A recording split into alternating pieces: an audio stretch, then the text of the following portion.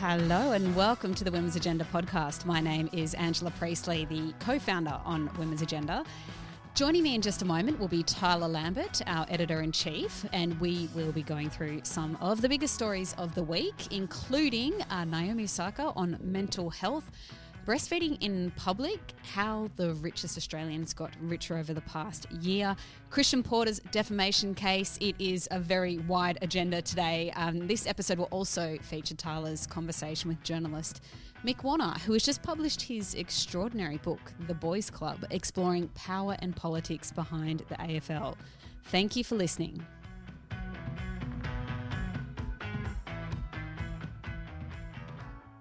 Hi, Tyler. How are you today? I'm going well, Ange. How are you? It's a bit miserable outside today, but aside from that, we're good. It is a bit miserable, and I know that the news kind of nationally is a little bit miserable as well, because we do know that Victoria is now entering the second week of lockdown. Looking at the numbers today, they were low. I saw those case numbers today. Of course, that may change by the time this podcast episode comes out and by the time people listen to it, but we are very much mindful of our friends, our colleagues, everyone in Melbourne and Victoria, and a big shout out to those taking on caring responsibilities at this point and being back in that world of trying to juggle and manage everything that they have going on at home. I know it's particularly tough right now. Eat all the cake. You deserve it. Absolutely, yes. Okay, so we do have a big agenda. We are going to try and get through a lot of different pieces here quite in a short amount of time, I should say. And Tyler, of course, we will be going to your excellent interview with sports journalist Mick Warner as well. First, let's start with a win for women. We really need these wins this week. So, Tyler, what is your win?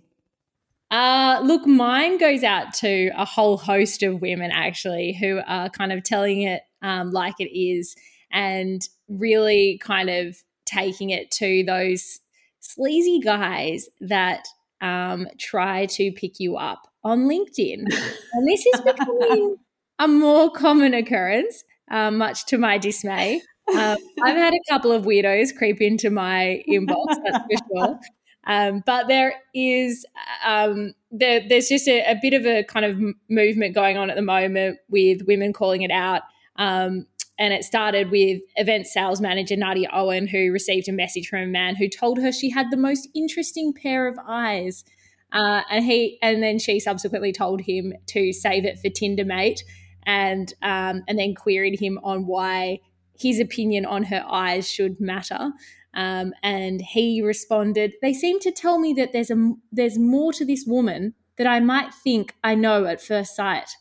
And, baffles me. Why? It does baffle me. What do you think anyone has ever successfully picked somebody up in this way? I mean, I'm sure there have been, but LinkedIn is a professional platform. It is meant for your career. It is not meant for you to try to pick up dates, and especially in such a weird, uncomfortable and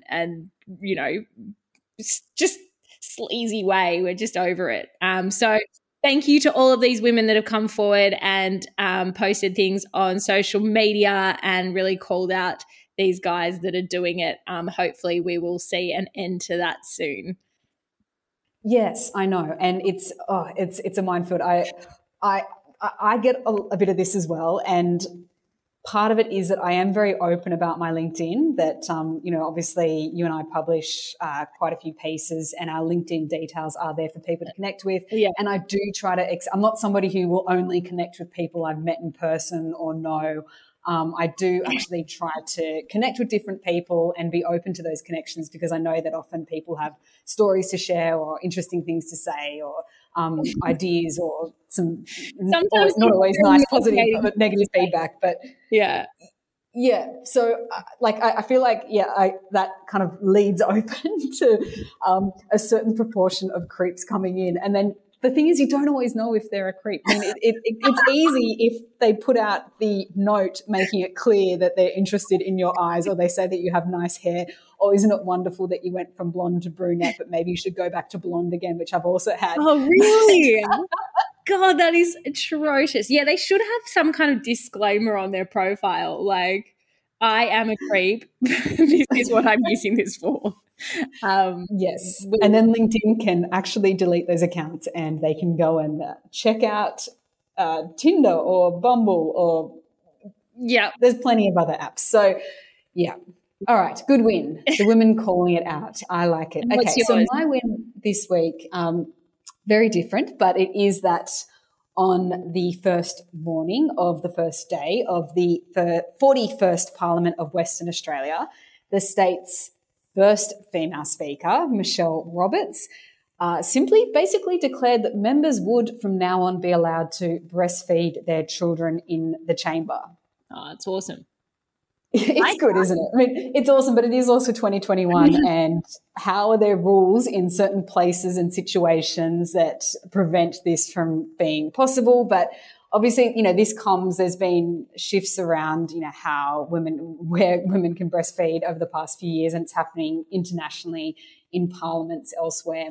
We saw, Senator Larissa Waters become the first person, I think, globally to get up and speak in the parliament while breastfeeding a child. In Western Australia, it's interesting, they actually have been debating this for a few years, like they actually had to debate it.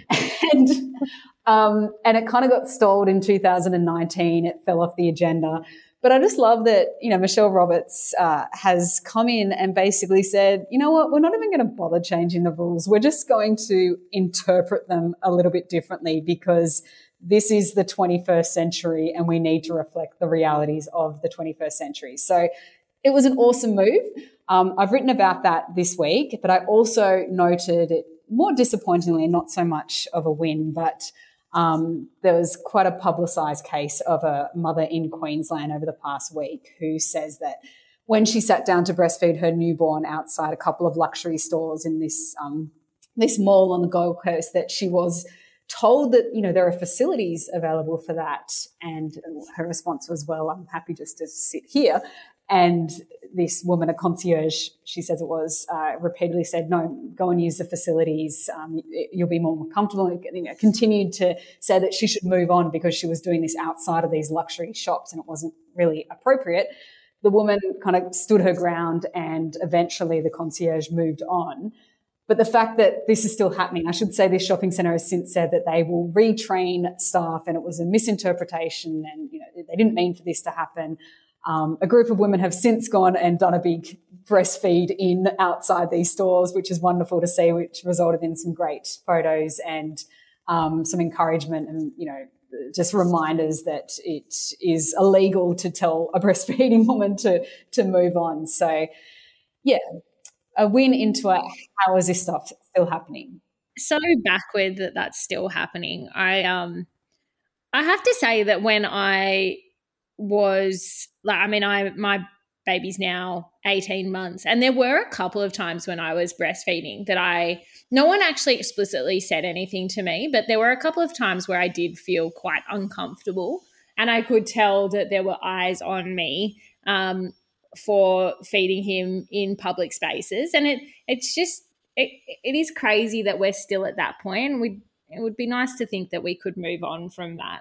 And especially for that poor woman having to sit in a shop, like she was probably in a shopping mall. Like those shopping malls, they have really comfortable couches. And I actually love going through our local shopping mall, and which has been recently done up and has these really beautiful, comfortable spaces. And you see so many new mothers in there, often sitting alone, but we'll take the time and we'll be able to sit on those couches and be very comfortable. And I think it's really important to remember that it is such an isolating experience often having a newborn. You might have some activities to go to, you might have a parents group or something to attend, but that doesn't cover for every hour of every day, and getting out is really important. If they were anything like my baby who just wanted to literally be latched to me nonstop, you really don't have a choice. Like you either are relegated to your house for 6 months or you get out there and you feed in public, and people just have to get on with it and just get over it. Exactly. So, other stories this week. So, we need to talk about Christian Porter. Tyler, I thought you'd be the perfect person to take us through what has happened, where we are at. It is actually kind of confusing because it depends what kind of newspapers you read as to who is the big winner out of this defamation case. What do you think? Look, I certainly don't think Christian Porter is the big winner in this case. Essentially, he has discontinued his defamation case against the ABC and journalist Louise Milligan for airing those reports in which he basically said that he'd been slandered. They had to make some small concessions. So they had to issue a statement in which they regretted the perception of what they'd allegedly said and understood that, certain people might have taken that to mean or identified Christian Porter, even though they weren't directly labeling him at the time before his press conference. But, no charges were laid. The ABC has to pay for Porter's legal costs, I believe. But Louise Milligan certainly isn't backing down, and the ABC has also fiercely defended her reporting and defended her as an investigative journalist. So I don't feel like it's a win for Christian Porter, and certainly there are huge question marks still hanging over his head. And it really kind of leads to whether or not the government now, given that this case isn't going forward and there won't be any kind of investigation into it, public investigation, whether or not we go back to the government actually having to take charge of that, because there are so many things that are murky here. And I don't feel that it's tenable for Porter to keep his position in the government's cabinet. But certainly he has come out and said that that's exactly what that's what he is going to do. He's going to maintain that position. He says he retains the full confidence of the Prime Minister, which is, deeply concerning in my mind. But that is where we're at. But we've also had Joe Dyer come out, who was the friend of the woman who alleged she was raped by Christian Porter in 1988. And she's also issued the former Attorney General with a warning that she is considering launching a defamation case against him now because of what he said in that press conference this week, in announcing that he would be discontinuing the defamation case because she believes that Porter twice impugned her honesty and integrity in his description of how those allegations had broken and what they were based on. So it will be really interesting to see what comes of that. And her lawyer is involved in this process now, and I think has, issued him a formal warning. So, I personally hope that she does carry that on. I think that we need answers to this, and I feel deeply uncomfortable that Christian Porter will remain in government and in such a powerful position when we still just do not know what went on. I agree. And it's interesting when you look at the timing of what's gone on, the why behind it. I mean, so much more information may have been revealed through this that we won't know, or perhaps the case could have run closer to an election or something. Who knows? So, but it's not over. I certainly don't think it is. And I genuinely hope that the public continues to put pressure on this situation, because it is a huge part of calling out toxic culture in Parliament and all of the groundwork that we've made there. This is a fundamental component of that, and we cannot just let it lie. On to Naomi Osaka. A new story. I was looking for a segue there. As you can see, I completely failed. Okay, but into sports. So Naomi Osaka, who this week, so she has been playing in the French Open, and after round one, her victory there, she's basically said that she's decided not to participate in the press conferences post the match. She received a fine for that. There was a lot of opinions about whether she was able to and should be allowed to come out and say that she just, won't be participating in those press conferences anymore. This week, we've since seen that Osaka has pulled out of the French Open and released a statement saying that she has suffered from bouts of depression over the past few years, that she always feels incredibly vulnerable and anxious before these press conferences, and that for this particular tournament, she decided that she wanted to put her self-care first, and that she had written to the organisers requesting this. So before it all blew up, she had actually written and asked for this request. So it's really opened a lot of conversation about, what athletes, what we're asking of athletes, what they go through, particularly, how journalists will keep going at these athletes in these post-match conferences, particularly, asking all sorts of questions about their performances and what may have gone wrong or what went right or whatever. And remembering that, a player like Naomi Osaka, she is incredibly young. She's still only 23 years old. And I mean, a lot of these players in these tournaments are even younger. It's not just tennis, these press conferences happen elsewhere. But also it looks at, I feel like she's done a lot in terms of opening up a conversation about depression, anxiety and mental health in any line of work, and how, it should be okay to really come out and say, hey, I don't want to participate in this particular aspect of the work right now. I can't do it. Maybe in the future I can, but right now it's not where I should be or what I can do at the moment. What do you make of the situation?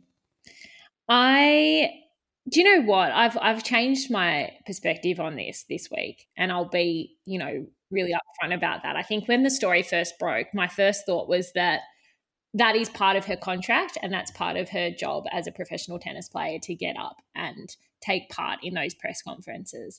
But I've since been thinking about it more and more, and, her pulling out of the tournament, no one would bat an eyelid if a professional tennis player did that because they had a leg injury or a back injury or anything kind of physical.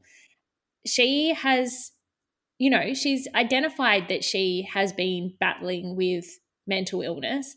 And you're right, she's very young, she's very, very vulnerable. And she's been brave enough to kind of speak about that.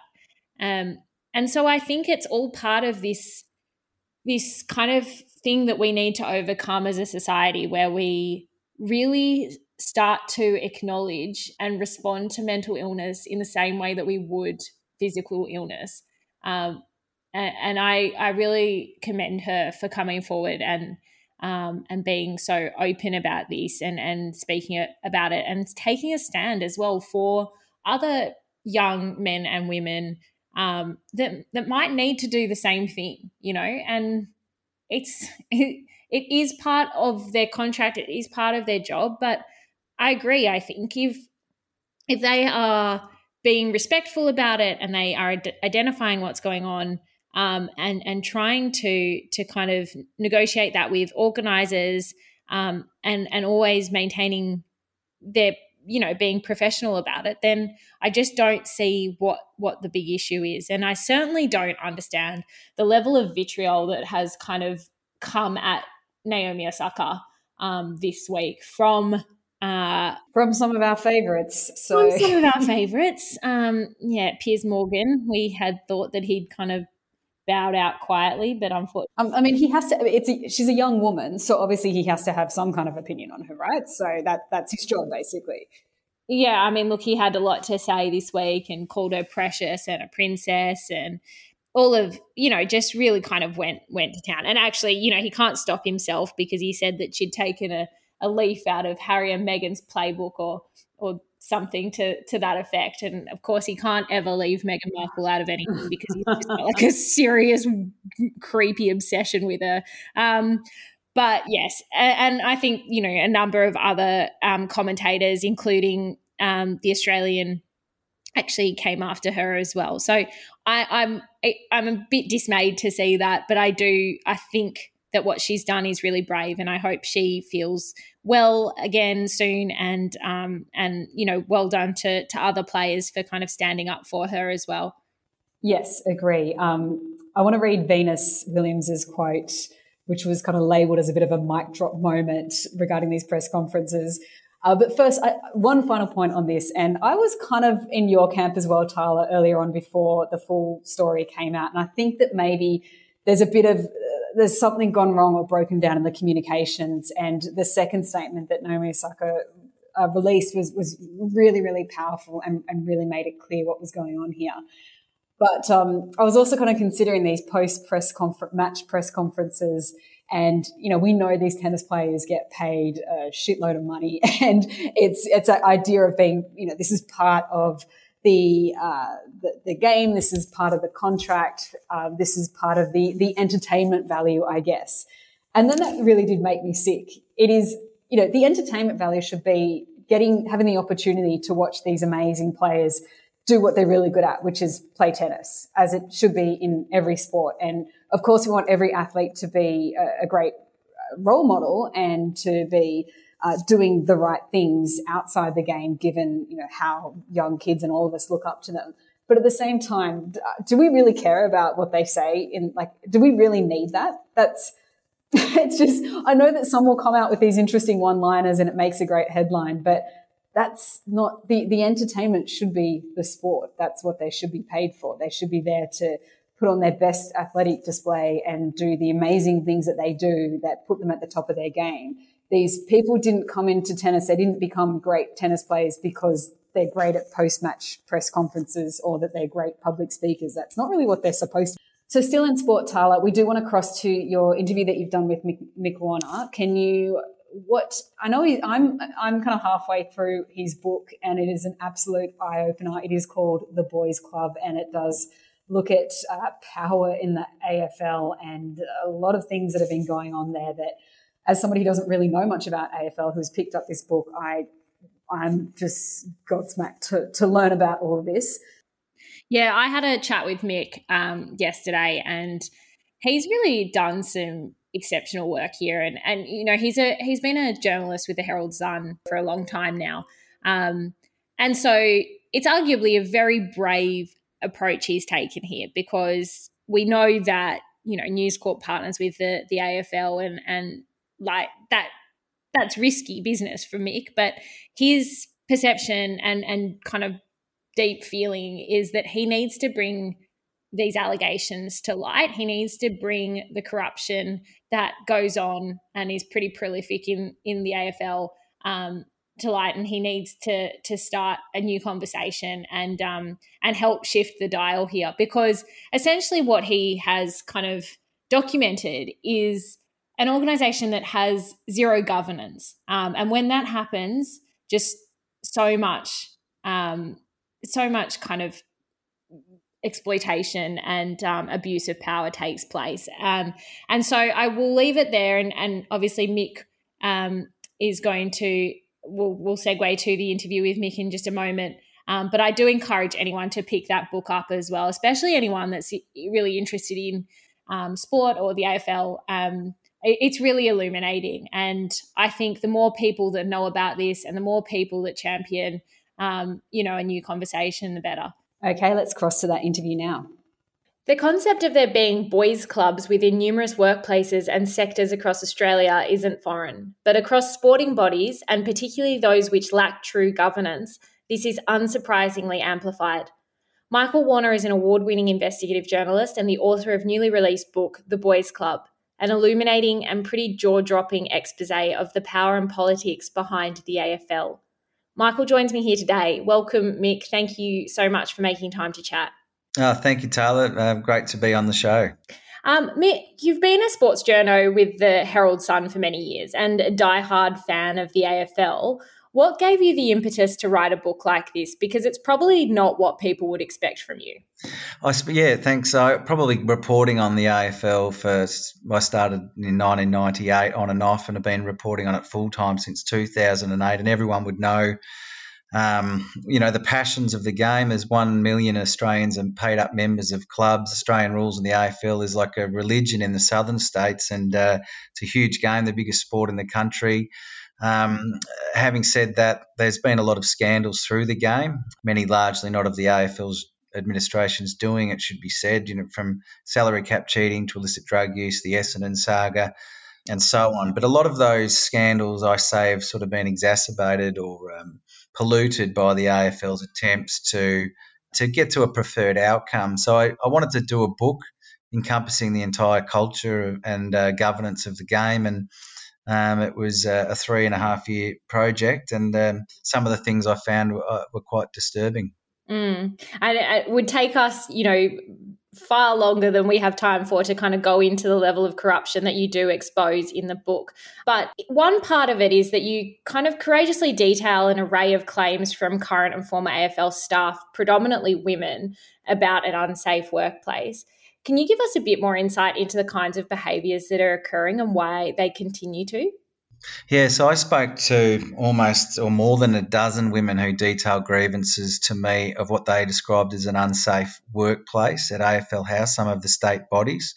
And these are views that some women and, as you mentioned, a handful of men have spoken about over the years, also in clubs. But this book's about the administration, and some of the stories that these women told me were disturbing and frightening. And one of the things that particularly was upsetting to them was that they thought that they'd been failed not only by the business but the human resources part of the business, which is supposed to be a safe haven for people who have issues and grievances through work. And it goes, I think, to a wider culture. The AFL says it's getting better in this space. You would have seen Jess Halloran in the Australian reporting at the same time as this book came out, her own investigations into the use of confidentiality agreements to silence, which that many of the victims say is preventing them from speaking about their experiences.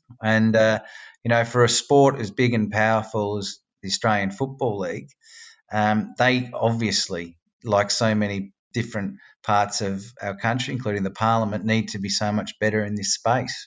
Yeah, absolutely. I mean, the level of what's going on and the number of women that have been forced to sign NDAs is shocking. So what needs to happen in your mind to shift the dial then and have the AFL become a more inclusive and transparent body?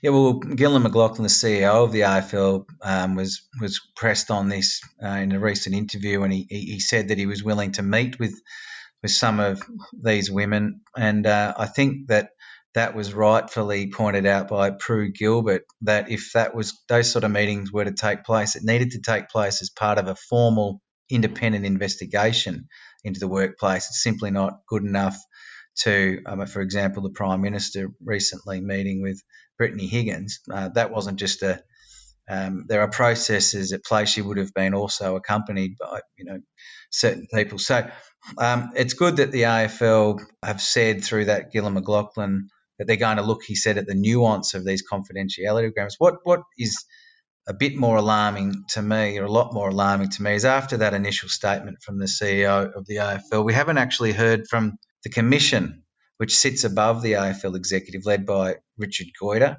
There's 7 or 8 people on the AFL Commission, and they're yet to say anything, which surprises me, given, for example, the enormous sponsorship from some of the biggest companies in Australia that these sports, and particularly the AFL, attract. I wonder what the sponsors must think of these sort of headlines. So clearly the AFL culture is somewhat better than it was 10, 20 years ago, but it's obvious there's still a lot of work to be done.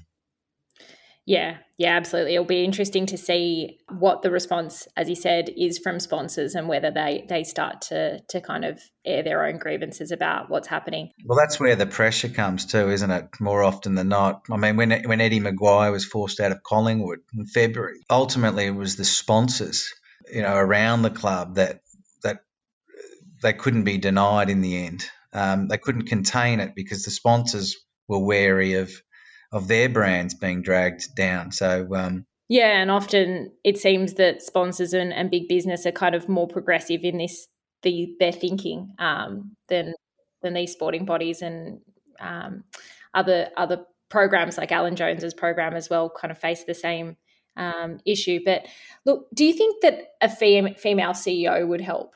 It wouldn't only help. I think you look at the Richmond Football Club, which for so long was a basket case, but almost by accident got Peggy O'Neill to be their chairperson 5-6 years ago. There was a bit of a power struggle going on, and Peggy came through the middle.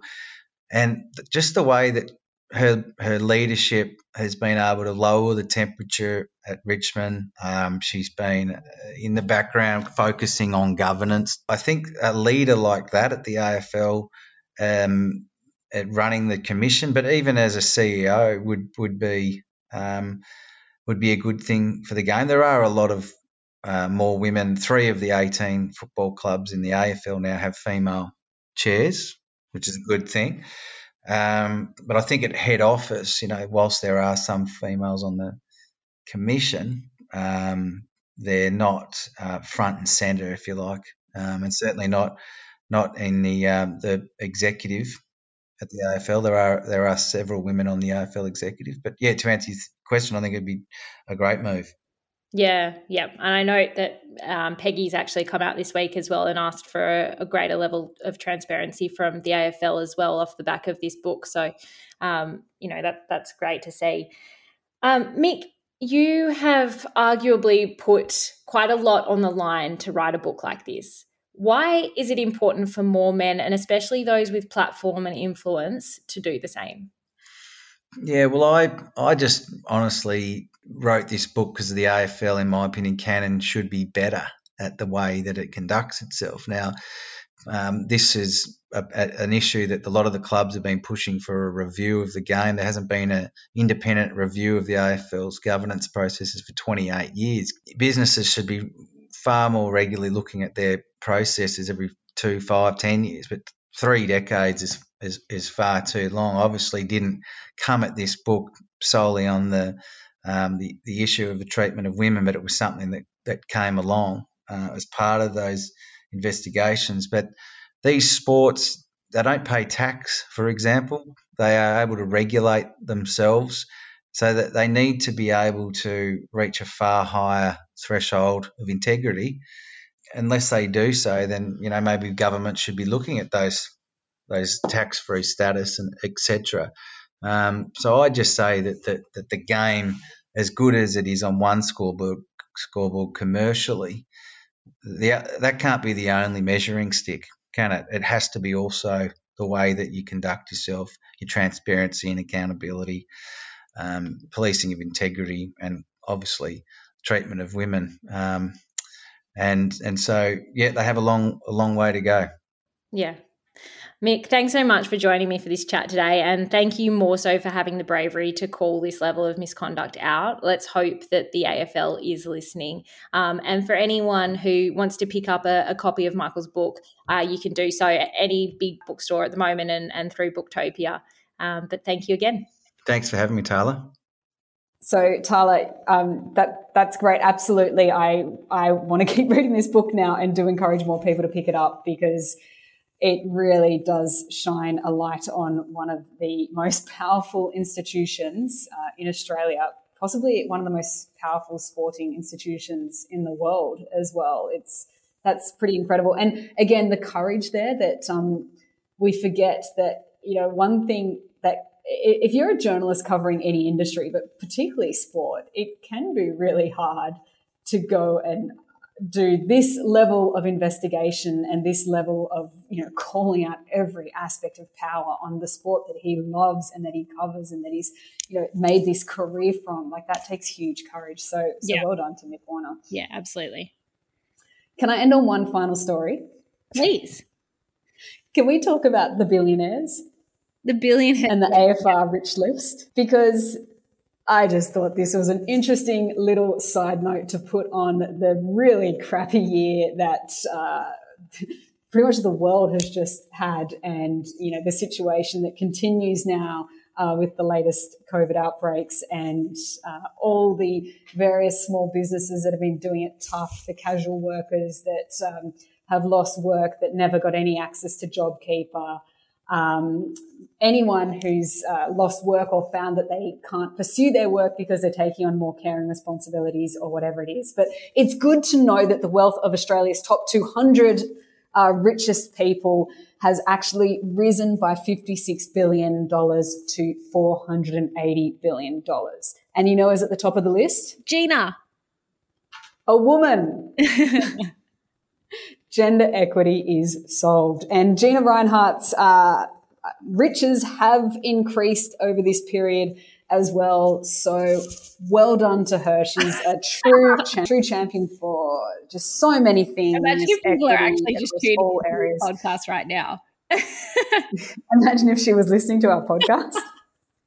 I don't know. I don't know that it's top on her priority list. I mean, sure, she probably receives the Women's Agenda Daily Update every lunchtime and is all over every story that we cover. But yes, no, a woman at the top there. I don't know that there's many other women on this list, so I guess that is something. Well, sure.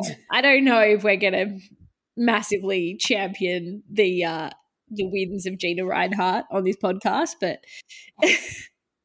yes, it was a little bit of a doozy, that story, knowing that is where the wealth distribution is in Australia, especially when we know there are so many kind of glaring gaps and issues and people that desperately need funding and money at the moment. It's a bit of a stab in the guts when you see that. Yeah. Well, Carl Rhodes, who has outlined this in the conversation, he points out the fact that more than 3 million Australians withdrew $37 billion from their superannuation over this period. That, you know, collectively Australia's taken on hundreds of billions of dollars of debt through the pandemic. That national debt is expected to grow much further into the mid 2020s. So yeah. Well done. Well done. Gina Ryan, her net worth it's over 31 billion, up from 28.9 billion. So. Thank you for listening to the Women's Agenda podcast. A reminder that you can find all the stories that we discussed on our website at womensagenda.com.au, where you can also subscribe to our daily newsletter. We did discuss mental health in this episode, and if it did raise any issues for you, you can call Lifeline on 13 11 14 or Beyond Blue on 1300 224 636. A reminder also that if you are in immediate danger, call 000, and if you need any help and advice, you can also call 1-800-RESPECT or 1-800-737-732. Thank you for listening.